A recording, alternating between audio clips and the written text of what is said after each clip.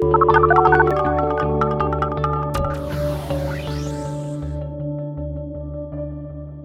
and welcome to The Pollsters. I'm Margie O'Mara, Democratic pollster with GBAO. And I'm Kristen Soltis-Anderson, Republican pollster with Echelon Insights. And each week we bring you the polls driving the latest news in politics, tech, and pop culture. So I'm on remote. I'm in a hotel room, and we have this new cool thing. Producer Richard always knows how to make our remote recordings sound so much better. Gosh, they were so painful before. Like every time I think about it, it's like there were some dark days. There were some dark skin days. Crawl, like the editing in hotel in Vegas. After I'd already been in Vegas like a week earlier, and then I was back, but just like spending the whole time editing the show, and it was just the whole thing was horrible. Anyway, but it's called Squadcast, which feels relevant today because like squads are on people's minds. I think my favorite of our bad audio situations was when you and I were in Chicago in like the ballroom level of some Sheraton downtown, trying to like huddle in a corner with a just recorder set up on a little shaky table. And I mean, we've had some rough instances. So yeah. We heard you. You didn't hear us, but we heard you. Anyway, it's better now. But Squadcast is how we've made this happen, which is just, I was like, what am I looking? What email link? I'm like, Squad. And so I typed in Squad, and like 1,000 things in my email, my inbox came up. I'm like, oh, I need Squadcast, not like every outlet's, alert about the squad. So that was what made me think. You gotta get better about KonMariing your inbox. I have become in the last 6 months obsessive. If something shows up and I did not specifically ask for it, I unsubscribe. I would say every day I unsubscribe from 15 to 20 different like PR lists, marketing things. And it does feel like whack-a-mole, like I'm never actually going to win the fight, but it feels so satisfying to know that like with every passing day, I'm removing from my life emails that do not bring me joy. Yeah, I mean, it was kind of nice when I started what was then GBA, now GBAO, and like the first couple of months, I'm like, I have no spam. Like I have nothing that I'm not supposed to be getting. And then all of a sudden I was like, oh, okay, here they all are. But yeah, I don't obsess about inbox zero. There's just, it's always there. It's that's just a hill I'm never going to be able to conquer. It just doesn't even seem worth aspiring to it. That's my just go nuclear. For the day. Yeah, archive it all. I mean, seriously, I live at inbox zero, and it is so fabulous. Really? If something is in my inbox, it means that it still requires some action from me. If it does not require any action from me, move it to some little folder. It goes away. It goes into the archive folder. So it still exists. It still lives there. It's just not in my face. So I know what I still need to do, and I know what I don't need to worry about anymore. And it's delightful.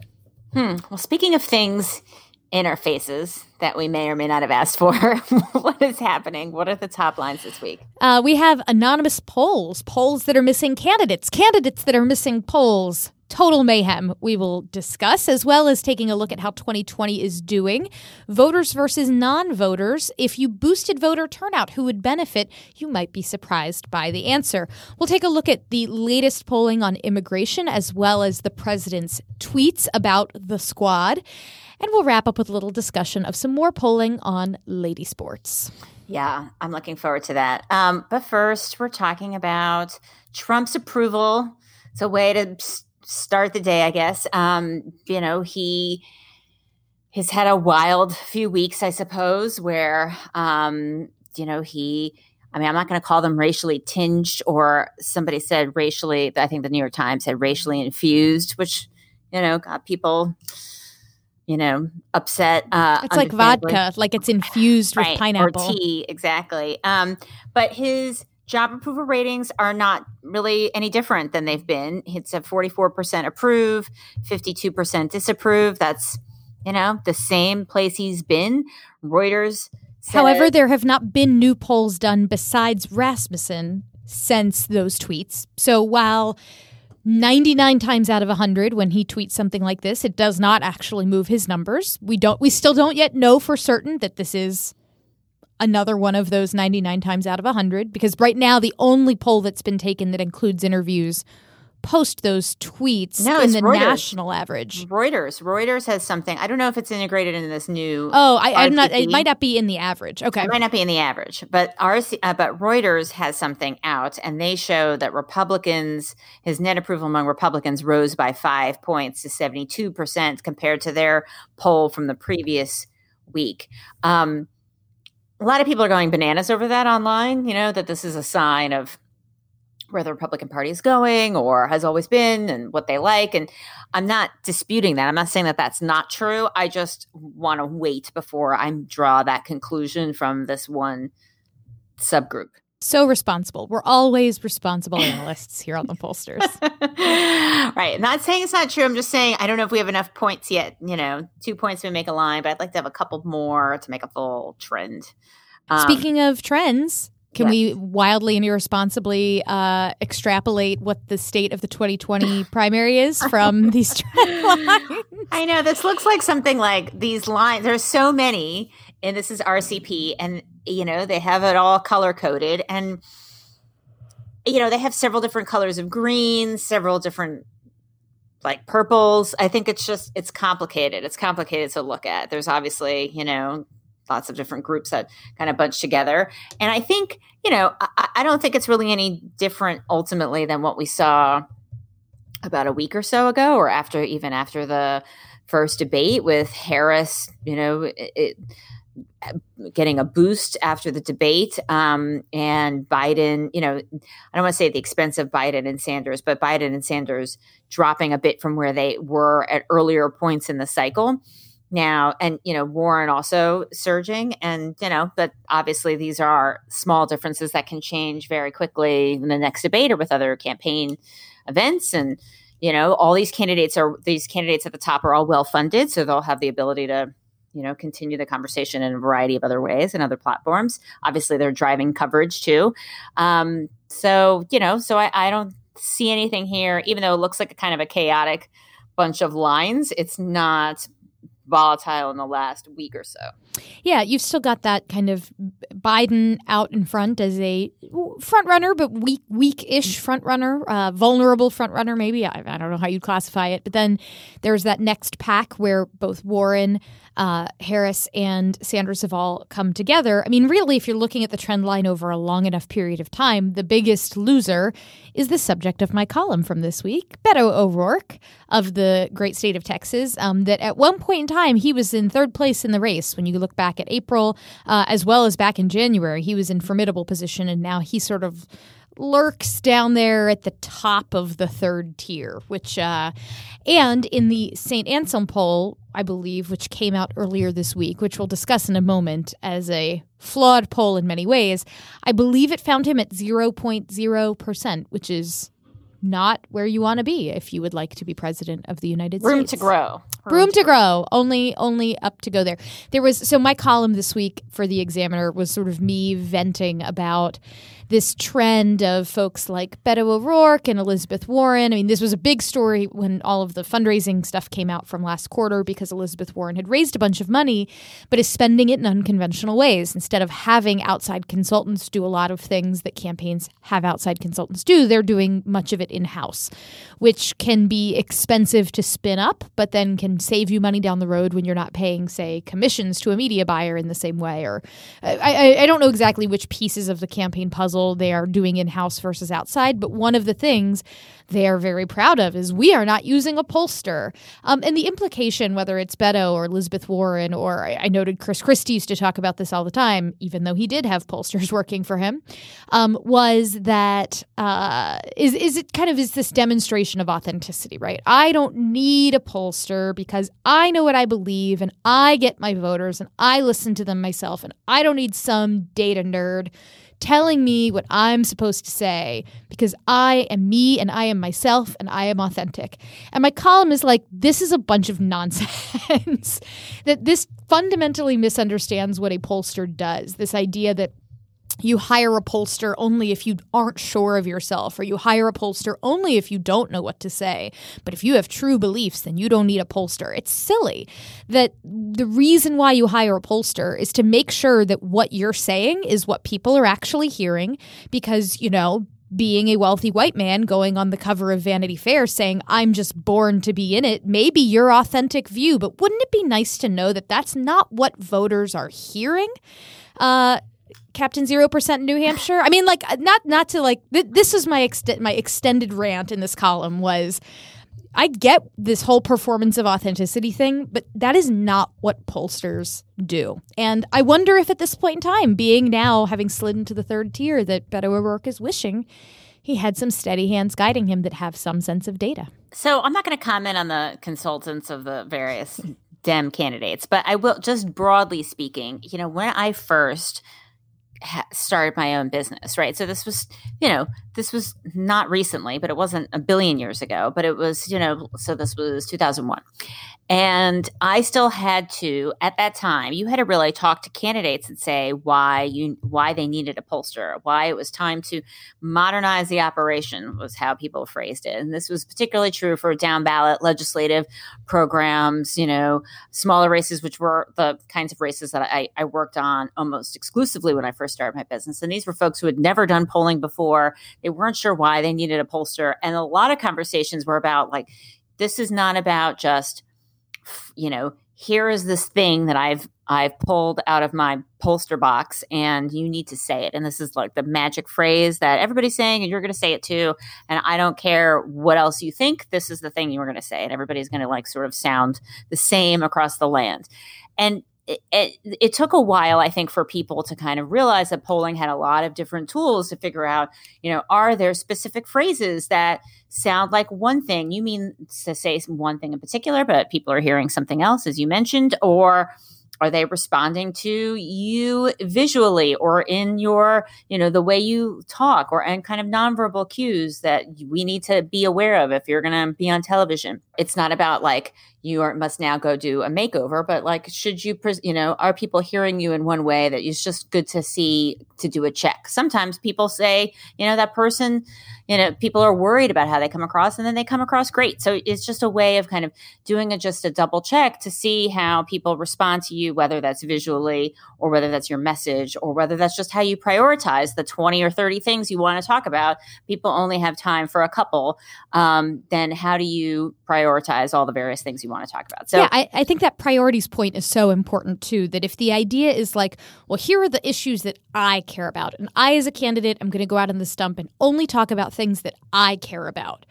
That might not be what people care about. And there is nothing wrong or inauthentic or nefarious about figuring out what people care about to make sure that you, as someone running for office and asking them to vote for you to be an elected official, have something to say about the issues they care about. It is not all about you as a candidate. So anyhow, it's working out okay for Elizabeth Warren, less so for Beto. But I just felt like I needed to defend the polling world against. Yeah. No, there were definitely a lot of times, back in the olden days where people would say, well, the locker room is my focus group, which I'm like, okay, it should not be your focus group. Do not do that. So many thoughts, so many ways to think about that. I know, right? Or like the grocery store is my locker, my focus group. Sorry, not my locker room, but like my focus group. Where people come up to me at the grocery store and whatever it is they want to tell me, like that's how I know what people care about, which is not really representative, obviously, because the people who are bold enough to approach an elected official at the grocery store, one, live near that person and they don't live in the rest of the district, and two, are really amped up about that topic, right? They're different in some way. So anyway, those kinds of questions are not, I think, the norm as much now, but it is interesting that we're continuing to have, that it's still coming up again as a conversation. And I think, there's still questions that pollsters can help answer that really aren't about authenticity at all, but about like resource allocation, like, which media market or which state or which, audience that is watching cable at what particular time is going to be the most receptive to one's message. That's not about changing what a candidate thinks or believes or how they talk or how they look. So I think these are all interesting questions that come up from time to time. We also had 2 other polling faux pas this week, things that, sort of caused us to raise our eyebrows. So I mentioned the St. Anselm poll that had Beto O'Rourke at 0.0% in New Hampshire, but at least he was named. This poll, Margie, do we know why they did not actually ask all of the names? And it wasn't as though they left just all the people who typically poll below 1% out, which would not be methodologically good, but would make some kind of. I mean, it struck me that the names that they left out, it was not like it did not uniformly make sense to me. I mean, I guess they were, but it's not even like, we're just doing tracking, because they added Williamson and Yang, who weren't in the April poll. But they're missing. I mean, they're missing Bullock, they're missing De Blasio, they're missing Ryan, Moulton, Delaney. Yeah, it's quite a few. So that just strikes me as a very bizarre way to conduct. Hickenlooper, right? Hickenlooper. I mean, again, these are not if your poll doesn't include Tom Steyer, okay, he just got in the race 5 seconds ago. You can be forgiven for that. But Hickenlooper's been in the race for a while, was a former governor of a state, Bullock has been in the race for a while, is a governor of a state. I mean, this seems strange to me. And so to the extent that there are college kids who wrote this questionnaire, our advice would be to rethink how you decide to do your ballot test. Either include the names or leave it open-ended. But don't include just some of the names. Yes. So, but St. Anselm, I didn't see a lot of people arguing about that one online, but I did see a lot of people arguing about this Axios release online. People got really, really heated about this. They released, or they didn't release, they wrote up, including results of a poll, which they called, exclusive, without disclosing. Never mind the survey questions or instrument, which is standard, but, not everybody does that exactly the same way every time, which we talked about last week in the CNN standards. But they didn't even disclose the sponsor. It was basically like a secret poll.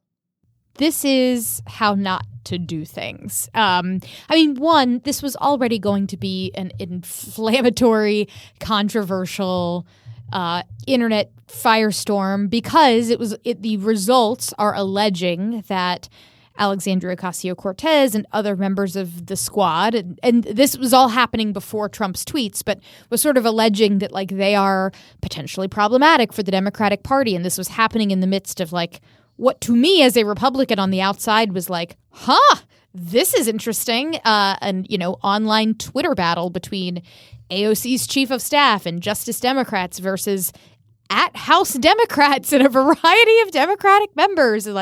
Sitting on the outside, you see this war unfolding, and then into that you throw this grenade, which is this poll, sort of alleging that the squad members are an anchor for Democrats in terms of their ability to gain support with white working class voters, which is that's a big finding if you can back it up. And an anonymous, unsourced poll where you know nothing about the methodology is not the way to go about making that case. So there are a couple things. First, I don't think I've ever seen a poll release that doesn't say who the sponsor was. I've seen plenty of poll releases where the top lines were not released. That we've seen that. Some people can argue that should never be done. Some people, it varies. But I can't recall seeing in such an establishment kind of outlet like this, not even sourcing it. So that's the first thing. And then the second thing is, without the top lines and given that there's no sourcing, it's hard to know how to evaluate the results. And again, I'm not, this is what I was saying before. I'm not saying these results are wrong. I'm not saying that they're made up or arbitrary. I'm just saying I can't tell because there's not enough information given about any of this. And I'm not even really faulting the people who tried to get this covered because, people try to get stuff covered all the time. That's what, some people, that's their job, but it's the job of an outlet to say, we can't run with this. This is not APOR standards. APOR released a statement like, this is just not basic standards of how you talk about polling. And so we're not going to do that. So it's up to the outlet to make that, to make that call. They didn't make that call here. So for example, they said, they talk about the various members who were recognized by some percent and the percent that had a favorable view. But they don't say the unfavorable or how the scale was done. So when it says Omar was recognized by 53% of voters and 9% had a favorable view. So does that mean that everybody else was unfavorable? Probably not, since that's not what's in here.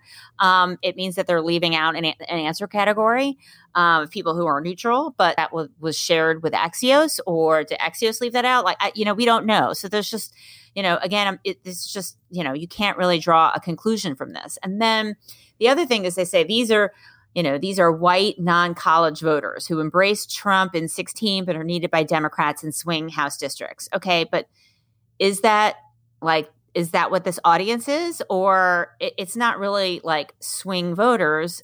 It is white non-college, period. It's, they're making this extra step. They embrace Trump. They're needed by Democrats. And, maybe that's extrapolating a bit too much about this audience that ultimately leans Republican.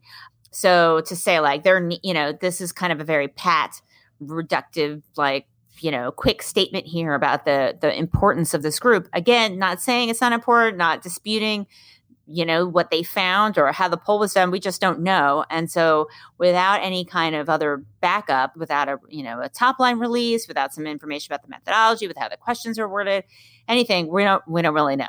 And The Economist and YouGov poll has actually looked at this exact question among non-college white voters, and they find something that's kind of different. I mean, they do find that AOC is not wildly popular among this group, but they also don't find that she's dramatically more unpopular than just the Democratic Party overall, or Democrats in Congress, or Nancy Pelosi, that the gap there is not as wide as what is sort of being implied by this story. So, right. Well, why don't we take a quick break, and when we come back, we'll talk a little bit about Trump's approval by age. We'll talk about voters versus non-voters and some more general election stuff. Are you good with people? Maybe you're organized or have a knack for numbers. Well, then chances are you've got skills that could lead to a new career. A Google Career Certificate can help you get a foot in the door with top employers in fast-growing fields like IT support, project management, data analytics, and user experience design. It's professional-level training developed and taught by Google employees. And it's all online, so you can learn around your schedule. Put your skills to work. Go to grow.google/certificates. Okay, we're back. So something that was not a polling gaffe, but a well-argued article instead was Nate Cohn's piece in the Upshot in New York Times. And so he draws on the Upshot polling from 2018 that we spent a lot of time talking about last cycle to kind of make and explore this hypothesis, or this, I guess it's a hypothesis, but it's really often treated as a truism or conventional wisdom rather than a hypothesis, which is, high turnout elections always benefit Democrats, basically, because the people who don't vote typically are younger, non-white, folks who are more likely to vote, people who are mobile, move from place to place, the kinds of communities that are more likely to vote Democratic. And so a high turnout election always benefits Democrats, and that's kind of the end, full stop. And so he challenges that by looking at what would happen in a variety of different kinds of areas with higher turnout. If you look at the people who voted in 2018, people who did not vote in 2018, non-voters in the northern battleground states, and also Sun Belt battleground places. And so he finds a real difference there, where it's not as simple as high turnout benefits Democrats. That may be true in the more diverse Sun Belt areas, but that is not actually true in the whiter northern areas. So what did you think when you looked at this? Yeah, I was fascinated because the conventional wisdom is that, if you are young and you and you care enough about politics to like have decided that you are Republican, even though it is sort of cutting against the cultural grain and not considered a cool thing to do, that if you are nonetheless a young Republican, you are probably politically engaged enough that you're voting, where lots of young people who may lean more progressive may just feel like, well, but I don't care.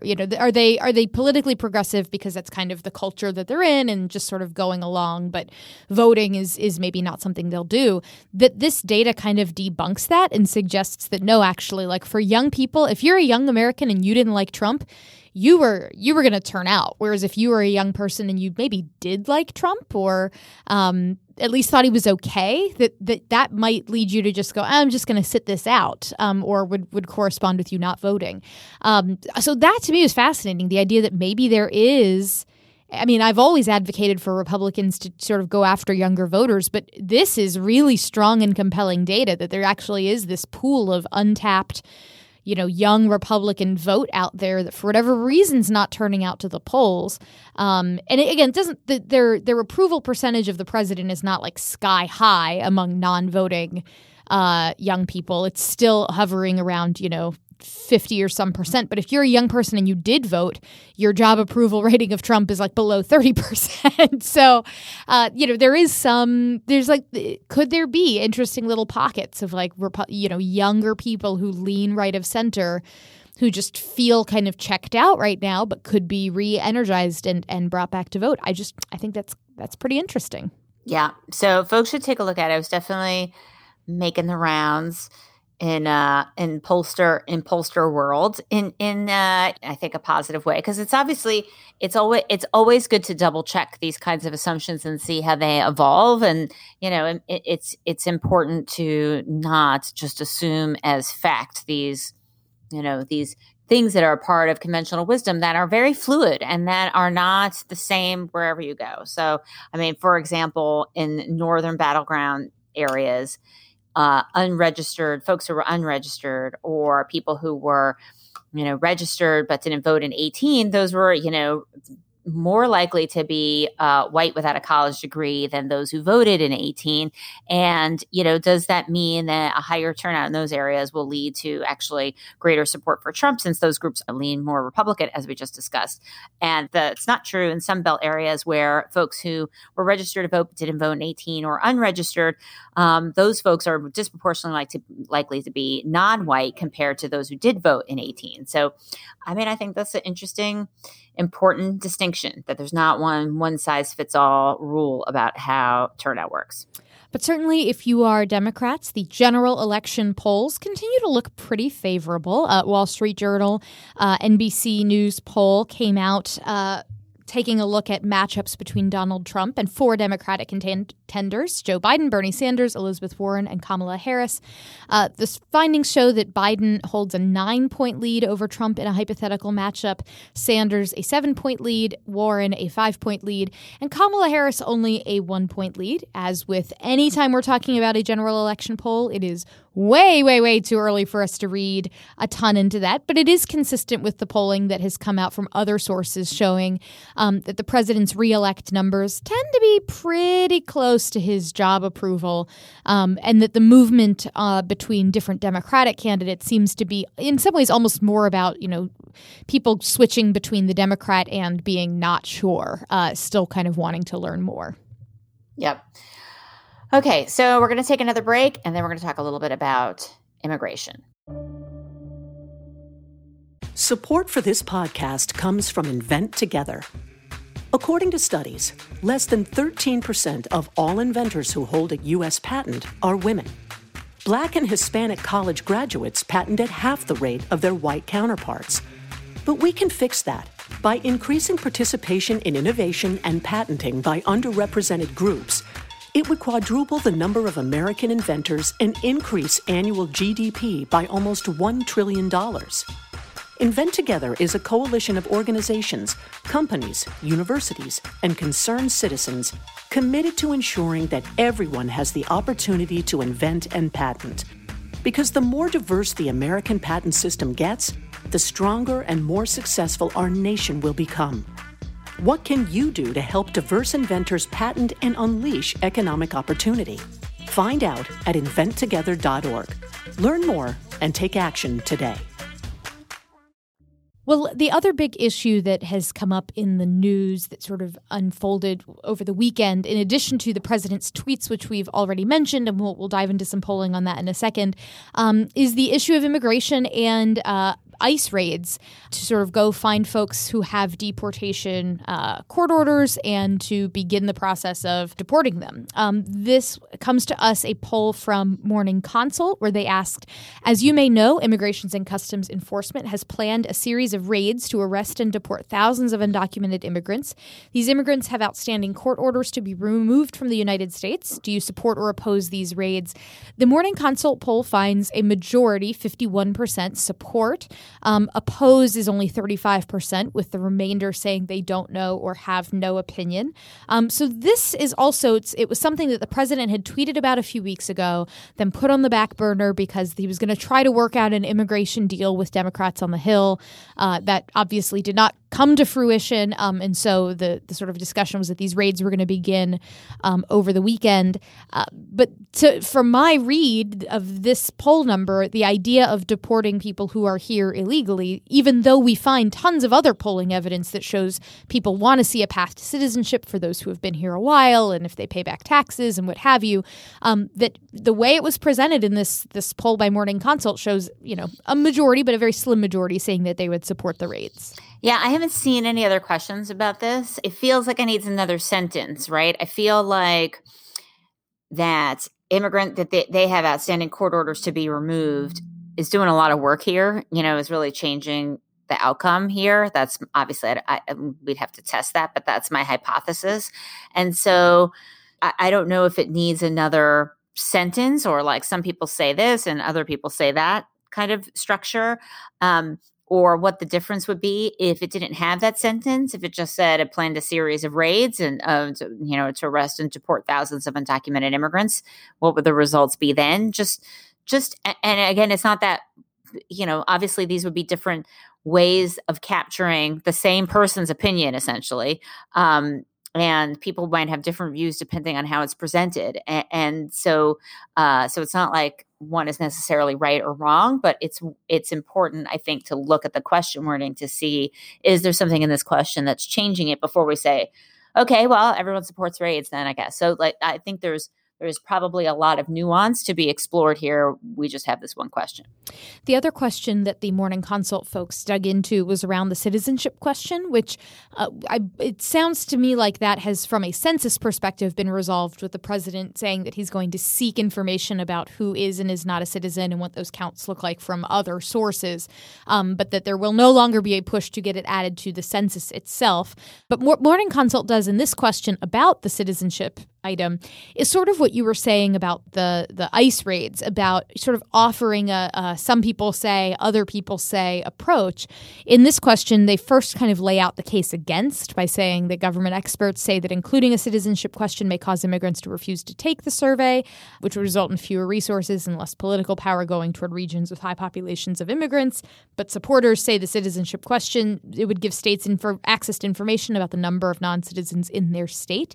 When you present it that way, 45% say you should add the question, 37% say don't, and 18% say don't know, which doesn't surprise me. I mean, even given an explanation of what the two different sides of this debate think, this is really about, it's a research methodology and what is the appropriate role of the census type question. So it does not actually surprise me that much that neither side gets to a majority when presented that way. Right. I mean, it doesn't, I don't know what would happen if part of this question included all the backstory of the White House behind the scenes trying to get this question in, does that change this message? But this is like a neutral seeming back and forth about it. So the other big news story where there's a bit of polling comes around Trump's controversial tweets. As we mentioned, there was that Reuters Ipsos poll. We referenced it earlier that Republican approval of the president sort of ticked up in the wake of the polls, but that was only an uptick of 5 points. That could be statistical noise. It could be movement. We don't totally know. But they do ask people Do you find the president's tweets to be offensive? Do you think they're un-American? Or do you agree with the tweets? 57% of Republicans say that they do agree with President Trump's tweets, while 93% of Democrats say they find them offensive, 88% say un-American. And independents look a bit more, my just sort of eyeballing of this, they're more willing to say Trump's tweets are offensive than to say that they are un-American, which is similar to Republicans, although independents are like twice as likely to take that position on either of those dimensions than Republicans are. Right. And it's worth noting, it's not totally clear from this, but it is if you look at the full release, the way Ipsos releases their tables, that it looks like there are different answer categories to the same question, but they are not. Do you agree or disagree? And it's a battery. It's not totally clear unless you kind of look at the full thing, just in case people were wondering. But yeah, because obviously these are not mutually exclusive categories here. I agree with the president's tweet. The 57% is high. People are all right to be alarmed. I think people can kind of be in disbelief about some other things that the president said. If you're trying to look away, I suppose I could see how you can decide that, that 57% is high. There have been other cases where the president has done something really egregious and that number has been a lot lower. The Charlottesville kinds of things. That number has been lower. The percentage of Republicans who were like, yes, this is, go for it. This is great. This number is pretty high. And then I find they do also ask people somewhat, you can respond either strongly or somewhat. And while 1/3 of Republicans say they strongly agree, which kind of lines up. if you think about the percentage that Trump was getting of Republican primary voters kind of through the bulk of the Republican primary, 33% was, about where he was hanging out until the field had really, really, really narrowed itself down to him versus Ted Cruz. Right. So about 1/3 of the party is very much of the die hard, whatever he says, he's my guy kind of folks. You had another 25% who said somewhat agree. So maybe they feel that these congresswomen are being too critical of the country, but maybe they disagree with the go back home part. Or, we don't know what pieces of it are causing them to not say strongly agree, where are the hesitations.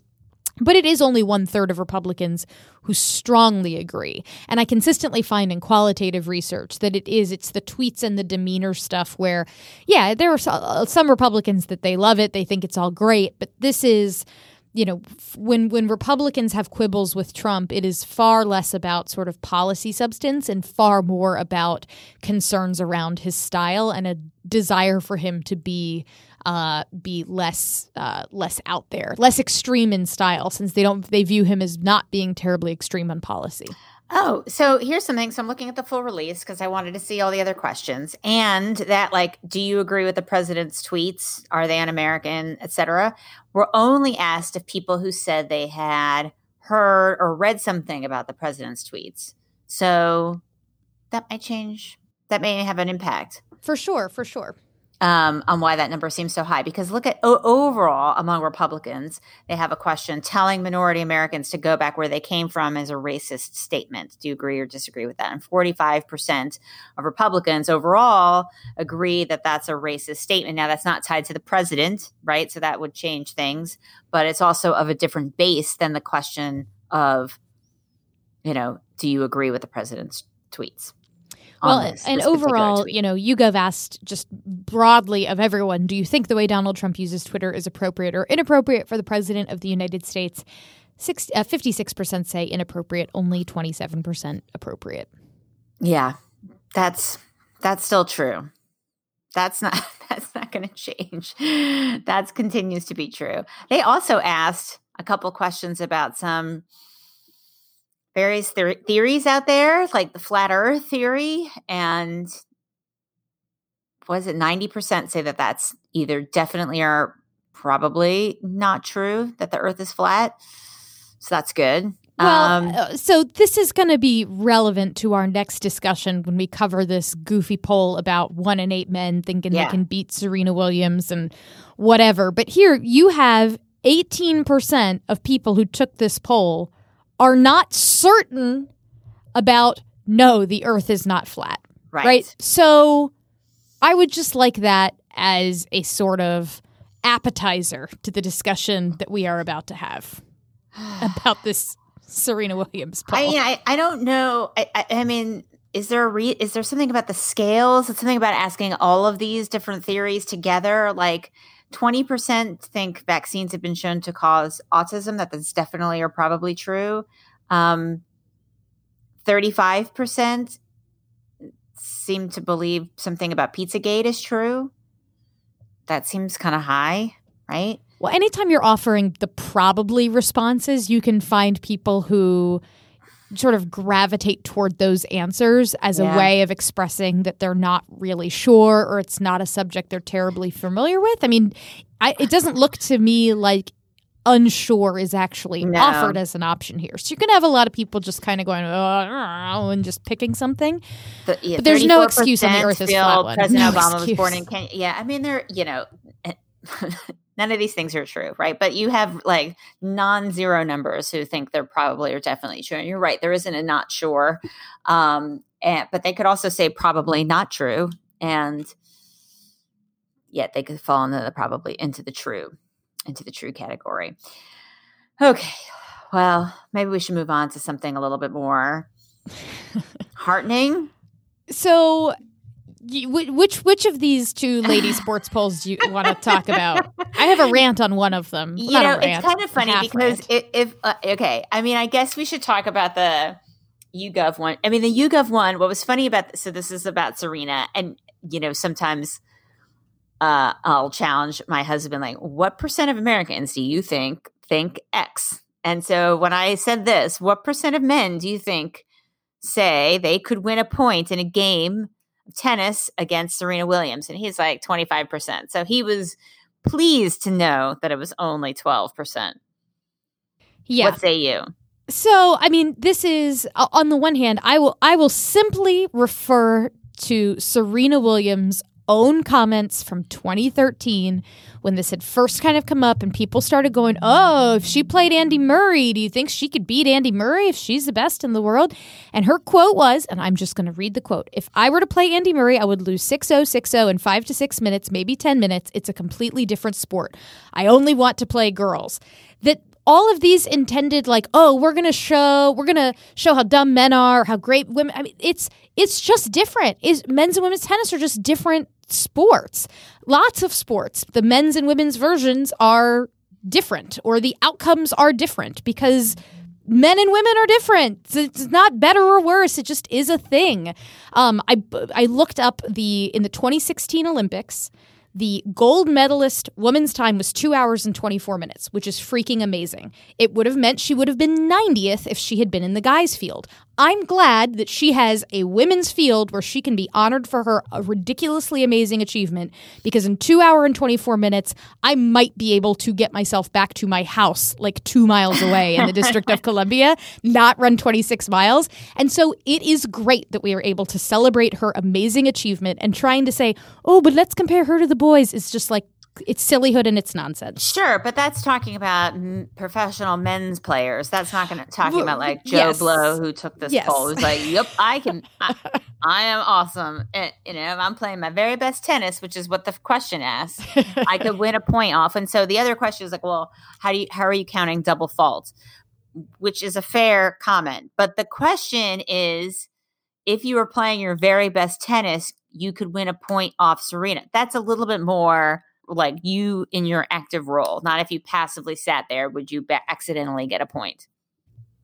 Well, I don't think it's true that 1 in 8 men could get a point off of Serena, but I just, the whole point of the question just feels like, this is just trying to like stir up a thing. It's just trying to stir up a thing. I know, but I enjoyed it. I enjoyed being stirred up. I was ready for this. I was like, this is completely fine. I am here for it. I will allow.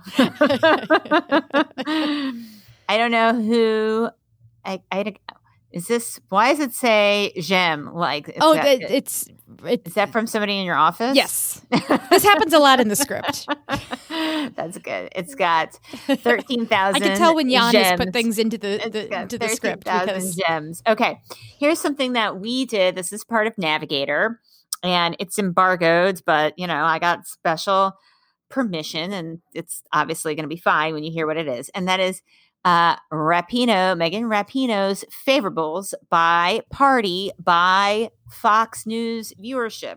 So Fox News Republicans, so Republicans who watch Fox regularly, are most likely to know who she is. She has a 60% ID with that group, and they're overwhelmingly unfavorable toward her. So she's 19% fave, 42% unfave with Fox Republicans. Compared to non-Fox Republicans, she's 9-24. So she's 9% favorable, 24% unfavorable. She's about half as well known.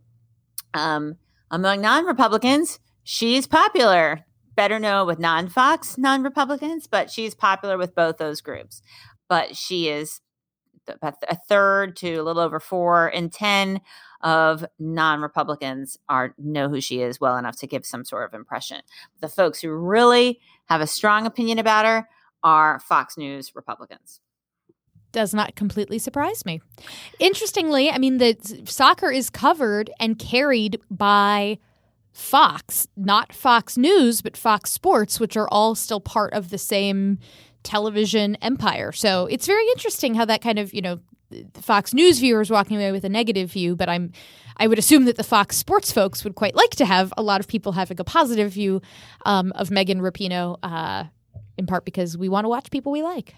Yeah, I mean, it was one of those things, like, I don't usually buy this argument, like, if you attack me, now I'm going to be, really defend this, come rally behind, like that, I think all those things are kind of blips, public opinion, Twitter blips. But I did have a moment where I'm like, I now really, really like Megan Rapinoe. Like maybe now I am a Ladysports fan, that's now my thing. Like, because I've seen the polling, I guess, and I guess she's being, criticized on Fox. I don't know, but it was a funny reaction that I felt myself having. So yeah, if anything could make me become a sports fan, it was the public polling about sports, I guess. We're going to win you over to the sports ball yet. I know it's not really the usual path, but whatever. Okay, so what is on the trend line this week? So the trend line this week, we did a pre-tape of some interviews. I'm going to be talking to a friend of the show, Ashley Spillane, about the work that she rolled out with the Harvard Ash Center about brands and to what extent they can sort of benefit from engaging in civic participation activities. So that's pretty cool. Dove a little bit into the Pew polling. We talked about it on this show briefly, but really dove deep with the folks from Pew about people's frustrations with discourse. So tune in to the Trendline Sirius XM's POTUS Channel 124, 10 a.m. Eastern on Saturday. All right. Well, that's great. Well, go out and protect your squads and learn to like other people's squads too, everybody. And where can people find us? You can find us on Twitter at The Pollsters, individually at @Bargiomero and at @KSoltis_Anderson, or on Facebook or www.thepollsters.com. Thanks. Bye.